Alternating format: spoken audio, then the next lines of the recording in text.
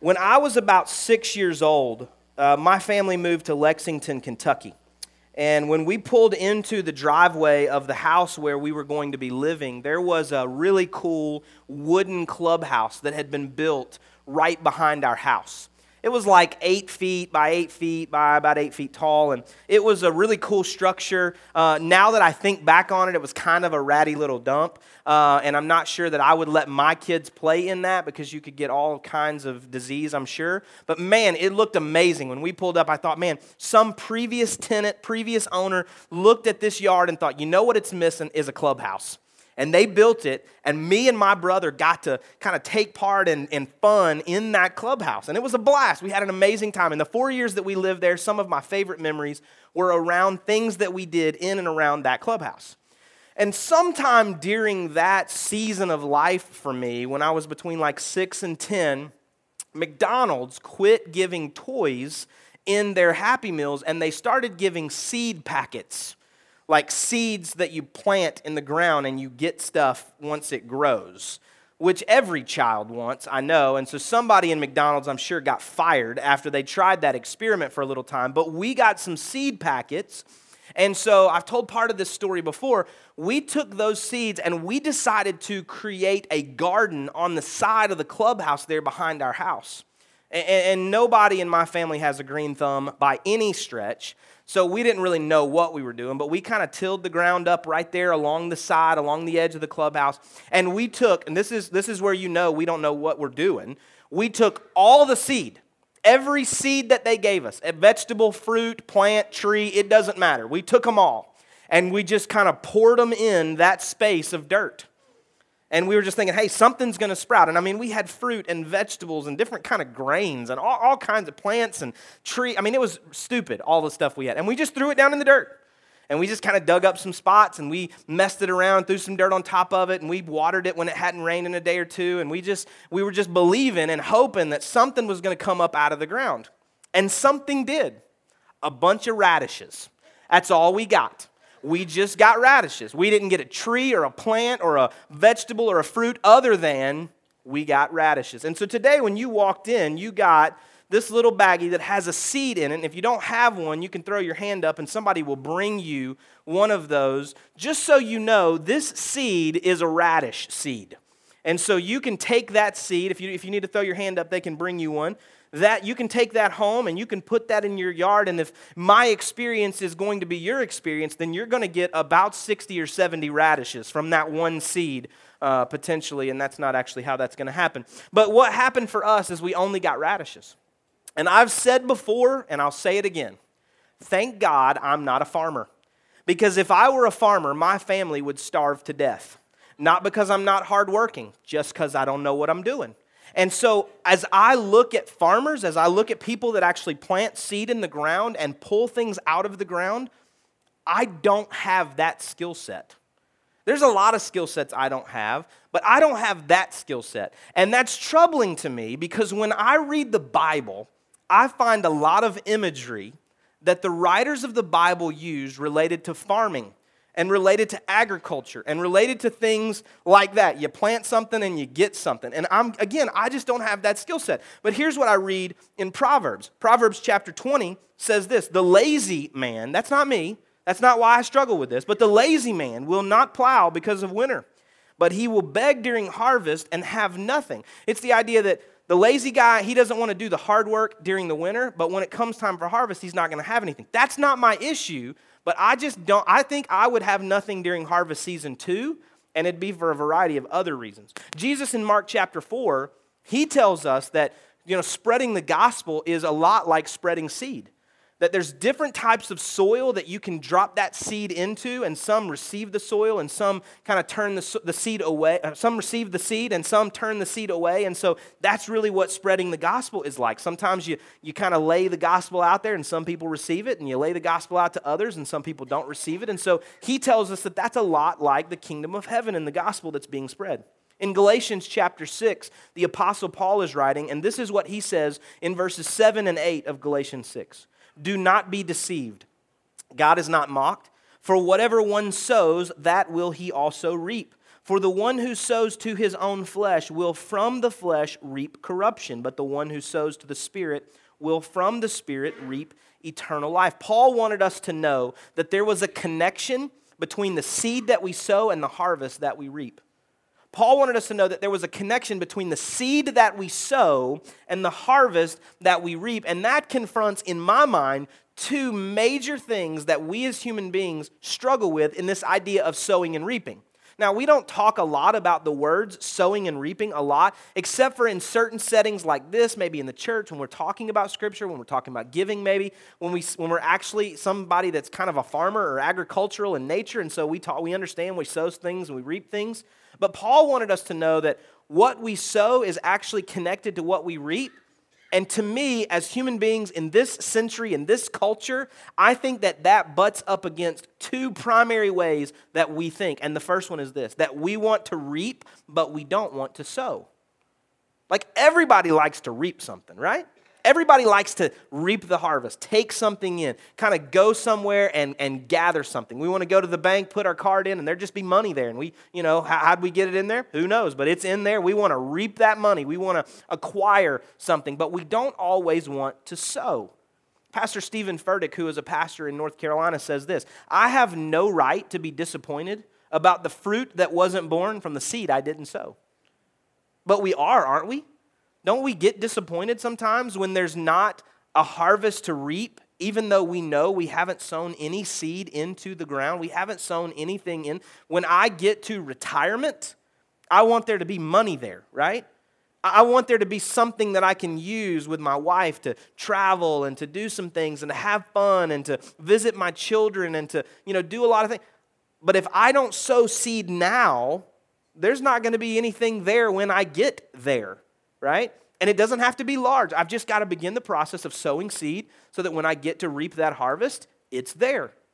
And so I have to sow something to reap something. Here's the way that I would summarize it. This is me. Maybe I heard it somewhere. I don't think that I did, but here's the way that I would summarize that. The seed I don't sow can't grow, and I can't reap the seed I keep.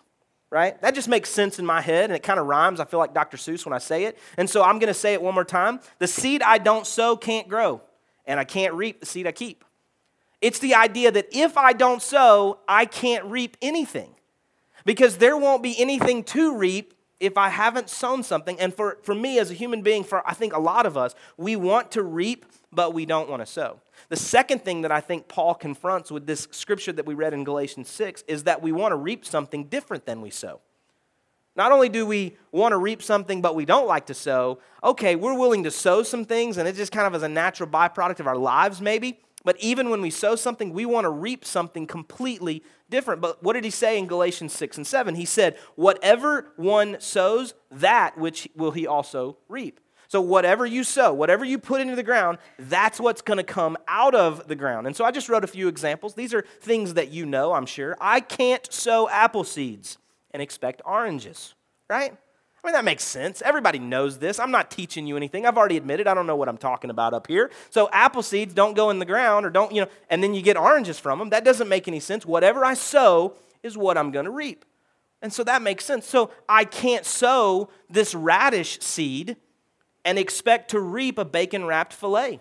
It just doesn't happen, right? Those two things are not connected. This seed will not produce that. It produces one specific thing. It produces radishes. So let's get really practical for a second. I cannot sow gossip and expect to receive loyalty. I can't sow wandering eyes and half-truths into my marriage and expect trust from my spouse. I cannot sow anger and expect peace. I can't sow unfaithfulness and expect faithfulness. As human beings, I think we struggle because we want to reap something, but we don't want to sow something.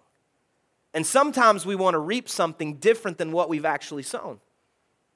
And I think if we look at this example, I can't sow apple seed and expect oranges. But I can't sow anger and expect to reap peace, right? There is this idea that what I sow is what I'm going to reap. And so today we're going to conclude this reaction series that we've been in for 3 weeks. We talked the first week about the church and the response of the church and what the church was and how it functions. And then the second week, last week, we talked about the personal reaction. We talked about who we are as individuals and what it was that God was doing in us and through us. And today we're going to talk a little bit about growth. We're going to talk about growing and what that looks like for us personally and what that looks like for us as a church. And I want to just spend the few minutes that we have together looking at one chunk of text found in 2 Corinthians chapter 9. So if you got a Bible or you've got an app, you can go with me to 2 Corinthians chapter 9. Most of the rest of the scripture will be up on the screen if you don't have something to follow along yourself.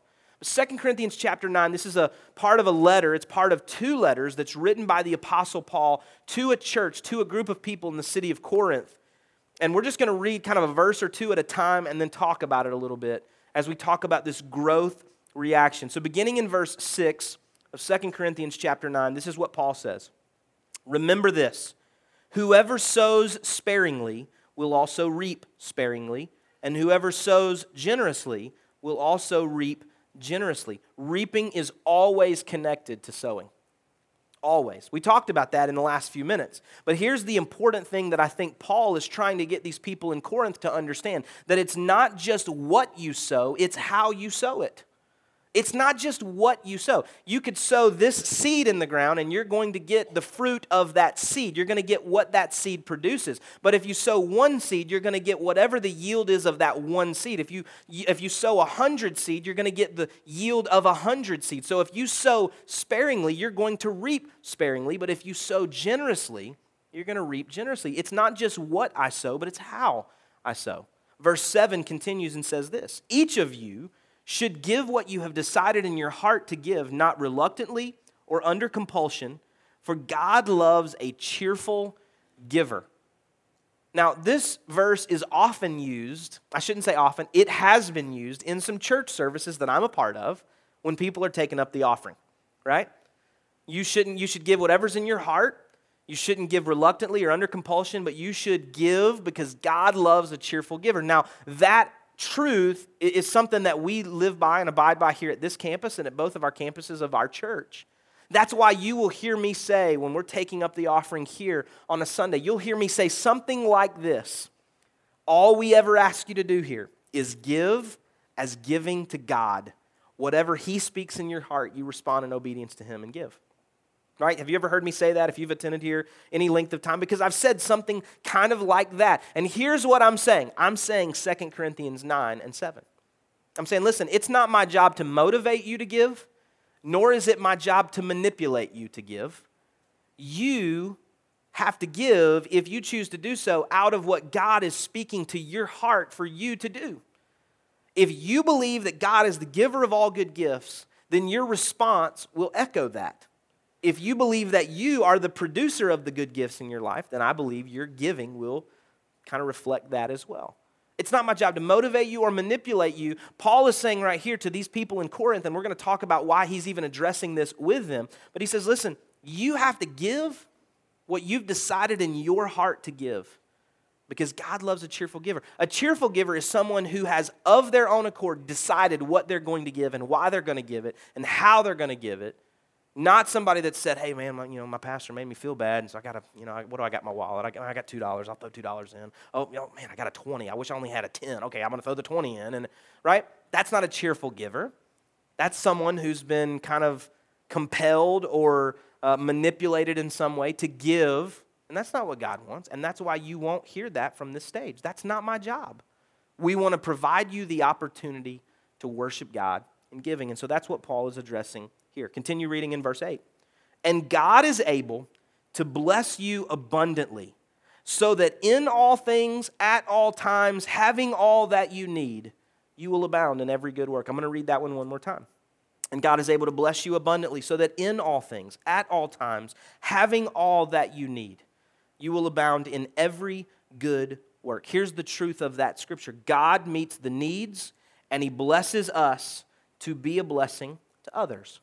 That word abound that we read there in the last part of that scripture means to exceed. It means to overdo. It means to go above and beyond. And so what he's saying is he says, listen, God's going to bless you abundantly. He's going to bless you beyond what you need so that in all things, at all times, in everything that you attempt to do as it relates to the works of your life, you will be able to go above and beyond. You will be able to exceed in that regard. And we're not just talking about finances. We're talking about the blessings of God that come upon your life so that you can accomplish everything that God desires you to do. Let's continue reading in verse 10.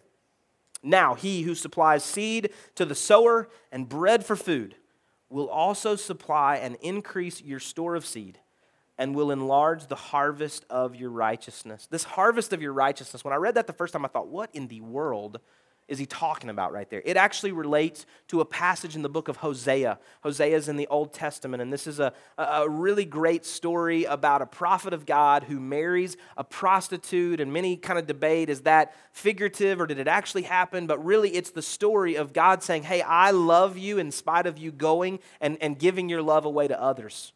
And so whether it was this took place between two human beings or it was a figurative story, the truth is still the same because he says, listen, here's what I'm doing. I love you even though you have gone and been unfaithful to me. And that is the story of us.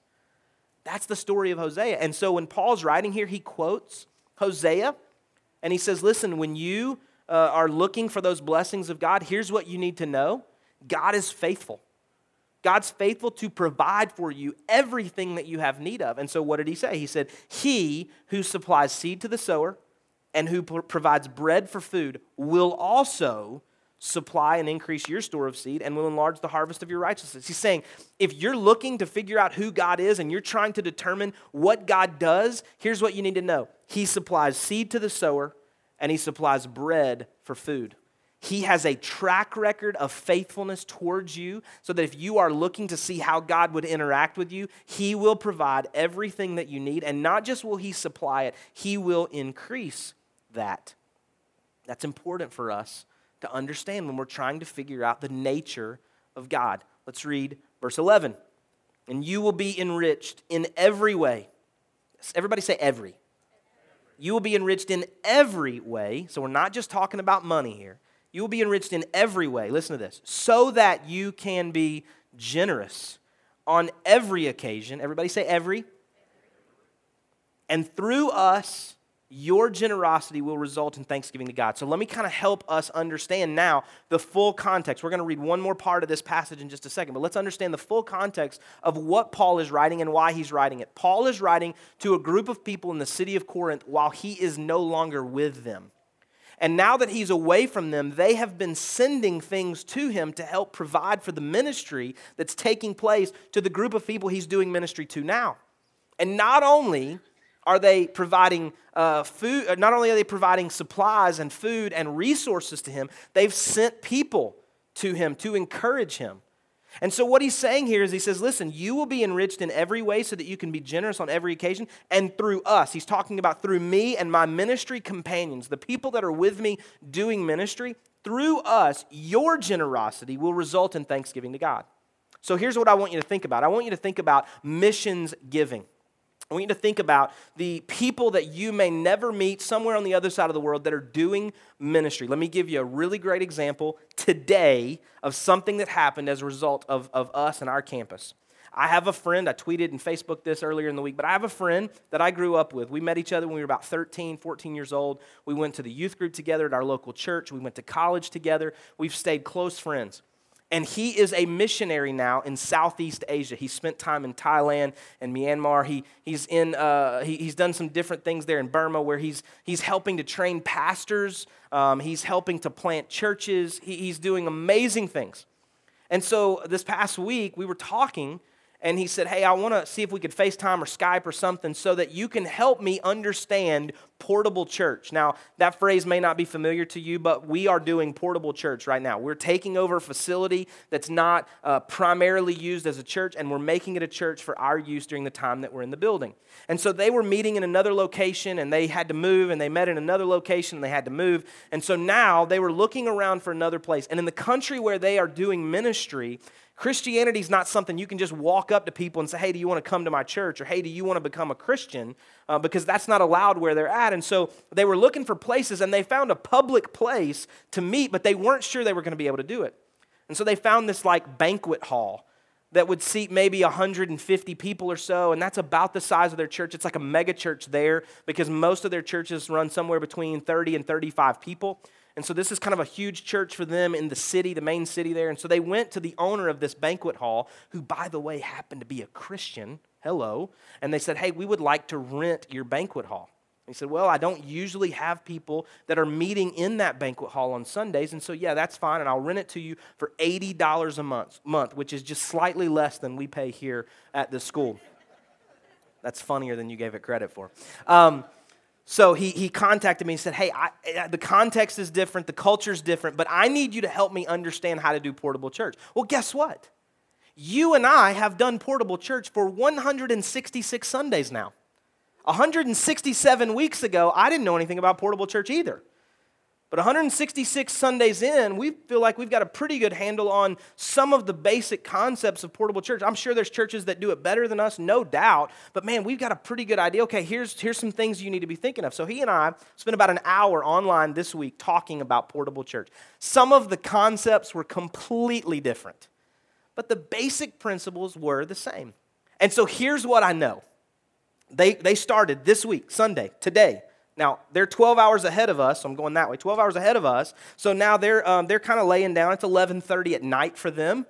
So 12 hours ago, while you and I were maybe going to sleep, they were starting service for their very first portable church service there in the city where they're at. And so I texted him when I got up this morning. I said, hey, how did Sunday number 1 go as a portable church? And here's what he said. There's lots of room for improvement.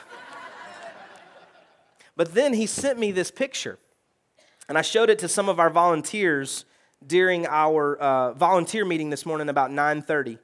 He sent me this picture, if I can figure out how to work this phone. I've never seen this before. I don't know how to do this. He sent me this picture. You're not going to be able to see it, but there's 2 girls standing up front singing. And there's a bunch of people here, a lot of young people that are standing and listening to them sing and worshiping alongside them. They had 90 people today in a brand new location.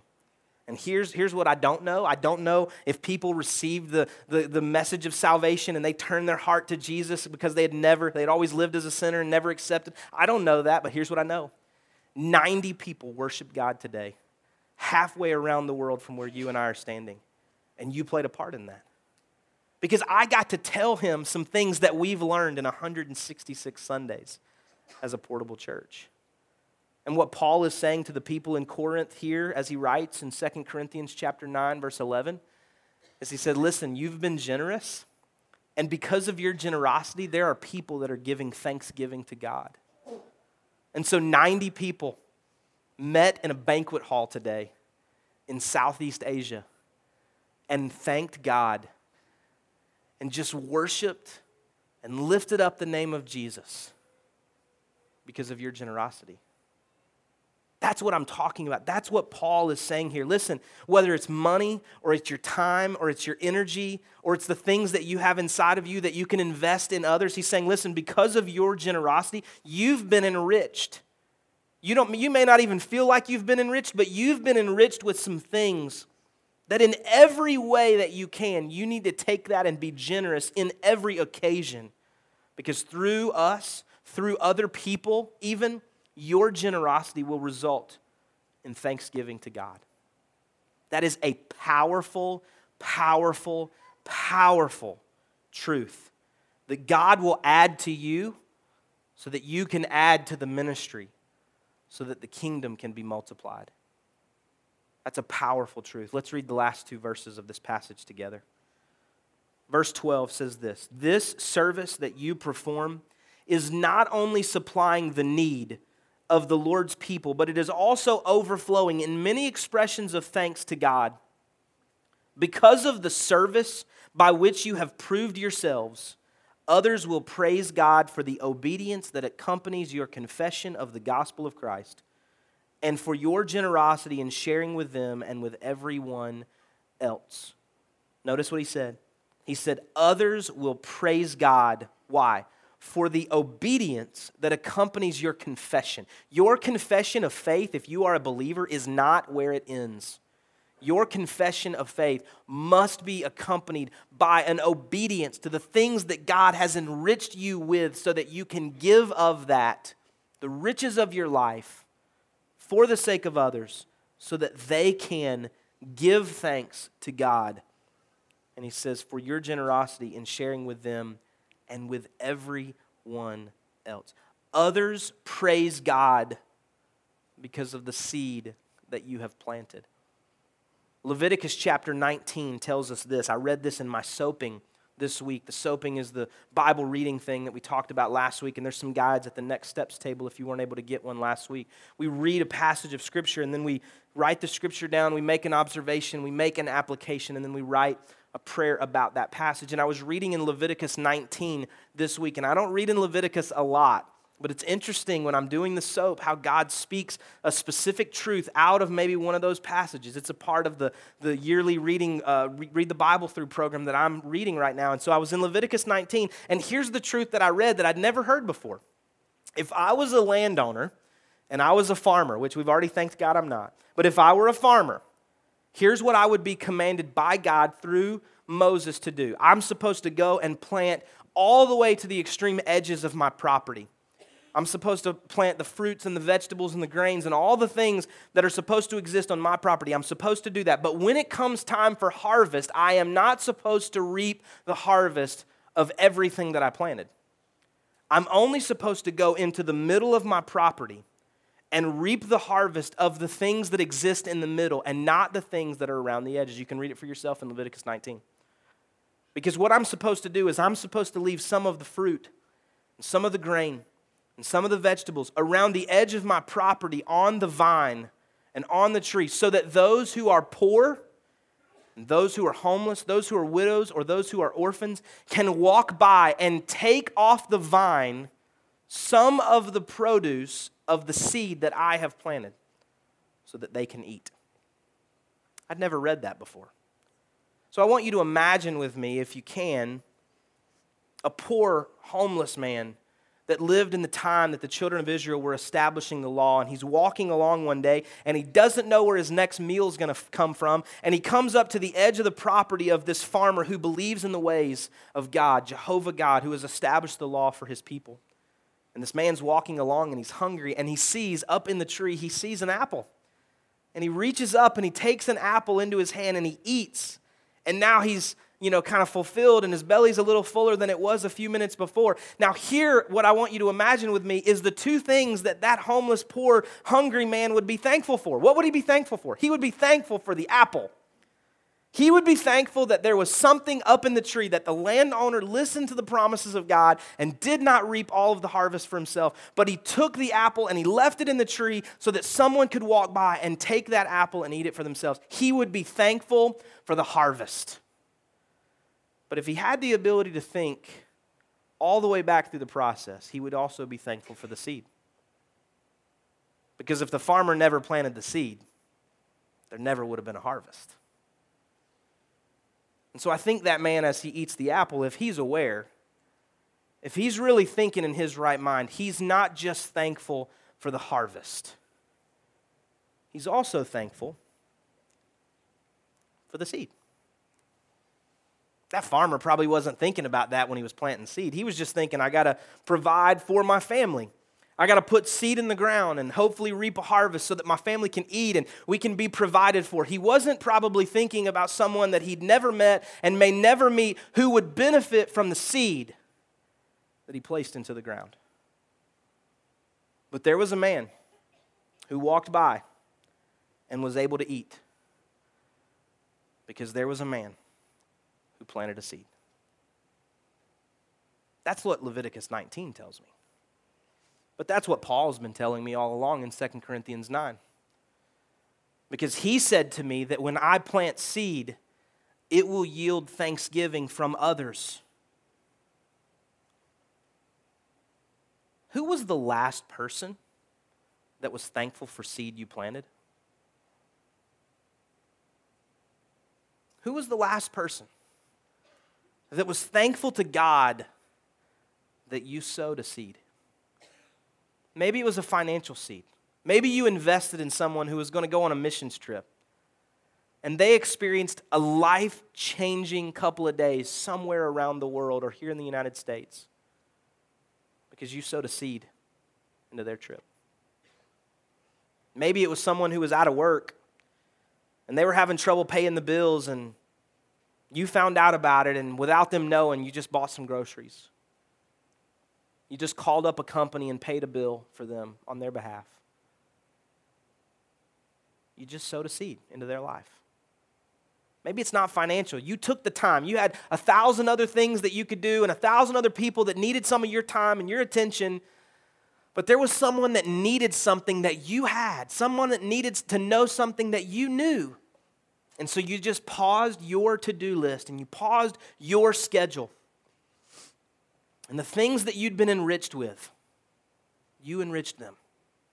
You sowed a seed. Who was the last person that was thankful for the seed you planted? Paul told the people of Corinth, he said, there are people who are thankful for you and they don't even know you. But they're thankful for you because you sowed a seed and they came to Christ. That's what we want. That's what we want as a church. Some of you have been so faithful in your giving financially that you have allowed us to do ministry and to do outreach in different ways over the last 3+ years, and people have come to Christ because of the seeds that you've planted. Some of you have gotten up early on Sunday mornings, the only day you had off, to come into this school and transform it into a place of worship and to create kids' spaces. You sowed a seed, and somebody met Jesus because you sowed that seed. Growth doesn't just happen. Like we want it to, we think that it just does. We just want to reap growth because we want it to just happen, but growth doesn't just happen. A seed is planted somewhere that begins to grow and start the process of growth that continues, but you can always trace it back to the seed. Always. Growth doesn't just happen. Because the seed I don't sow can't grow. And I can't reap the seed I keep. So for you personally, I want you to think about this. For you personally, I don't know where you're at in life. I don't know what it is that's going on in your life right now and what you hope to reap. I don't know what you hope to harvest. I'm not sure what it is you're looking for in your marriage and in your relationship with your kids and the things on your job. And we've talked about some of these principles before, even in recent months. But here's what I want to ask you. What are you sowing into your marriage? I mean, if you want to reap something specific, trace it back to the seed. What seed produces that harvest in your marriage? What are you sowing in your marriage? What are you sowing into your kids? What are you investing in them? What are you spending your time helping to cultivate in their soul and in their heart and in their lives? What do you want to reap in their lives? Trace it back to the seed. What do you have to plant to reap that harvest? What are you sowing into your finances? I referenced retirement, but maybe it's something else. Maybe you need to get out of debt, and maybe you want to have a nest egg somewhere. Maybe you want to take a trip. What are you sowing in order to reap that? What are you sowing into your finances? What are you sowing into the church? I know I'm the pastor guy, and so it might sound a little, personally, advantageous for me to ask that question, but you're here. I don't know how you got here necessarily. I don't know why you got here. I don't know who brought you, who invited you, or how you saw the sign and just showed up, or I don't know. But you're here. What does God want you here for? What is it that God's trying to accomplish in and through you? What are you sowing into the church? For this church, for this campus of Mount Paran North here in Canton, I want you to hear my heart. We want people to live Christ-centered lives. We want people to come into a knowledge of the saving grace of Jesus Christ. We want sons and daughters who have wandered off to come home. We want marriages that are destined for destruction to be restored. We want broken people to be healed. We believe God is calling us into a reaping season. I believe God is calling us into a reaping season. A season where the harvest is going to be realized more fully than we've even realized it to this point. God's done incredible things over the last 3 years, and we've seen incredible things, and we've heard amazing stories, and I believe that is just the tip of the iceberg. And I don't believe it's because we're moving to another location or we're moving to a building. I sense in my spirit that God is bringing us into a reaping season. But growth doesn't just happen. You got to plant a seed. You got to take what you've been enriched with and invest it in such a way that it will produce a harvest. If we want to grow, we have to sow. If you want to grow personally, I believe you have to sow seed personally into your life and into the relationships that you have and into your job and into your church. I believe that if we want to grow, we have to sow. And for us as a church, for us as a campus of a local church here in Canton, if we want to grow, if we want to experience the reaping season that I believe is coming, we must sow a seed. And here's what I wrote down. You don't grow from eating all your seed. You take this out and you eat it, you may not even realize it passed through your mouth into your stomach, right? I wouldn't. You don't grow from eating seed. You grow because you plant seed. And it produces a harvest. If we want to grow, we got to sow. For you personally, I am praying that today the Holy Spirit is working in your heart to challenge you to sow amazing things into the places of your life where you desire to reap a harvest. In your home, in your family, in your marriage, in your kids, on your job, that you are just challenged to sow seed into those things. To invest your time, to invest financially, to give of yourself in the places that you've been enriched, and to invest those things so that you can reap the harvest that you desire. And for us as a church, my prayer today is that next Sunday when we gather to take up this Make the Move offering, that we won't see it as just the church trying to get money, but we would see it as sowing seed into the harvest that's in front of us. That we would say, God, you've led us to this place, and we believe that you are guiding us to another place physically, but also spiritually. And I'm telling you out of my heart that I believe it's there. And we're headed towards this reaping season, but if we want to get there, we've got to sow a seed. And so today, we just want you to take these seeds home. Maybe put it in your Bible, put it in your car, put it on your counter, put it on your refrigerator, and be reminded. Be reminded that if you want to grow, you got to sow. In every area of our lives. And here's what I know. Here's what I believe with all of my heart. There are people that you and I have never met that in the coming months and in the coming years, they're going to accept Jesus Christ as their Lord and Savior because you sowed a seed. That's what Paul tells us. He says, thanksgiving to God is being produced because of your obedience that accompanies your confession. Let's pray. God, I thank you today that you give to us your word. You entrust to us your riches. You challenge us with the truth. Growth does not just happen. Growth is a byproduct of seed that's been planted and grows by your sovereignty because you see it fit. It's the systems that you've created in this world.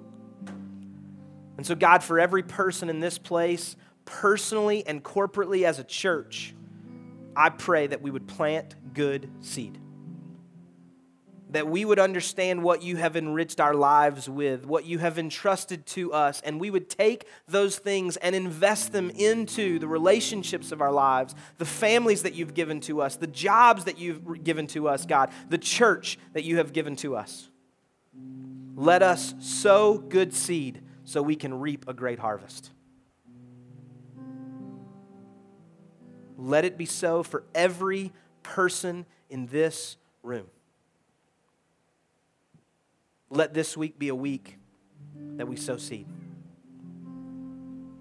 so that in due season we would reap a harvest. In Jesus' name we pray.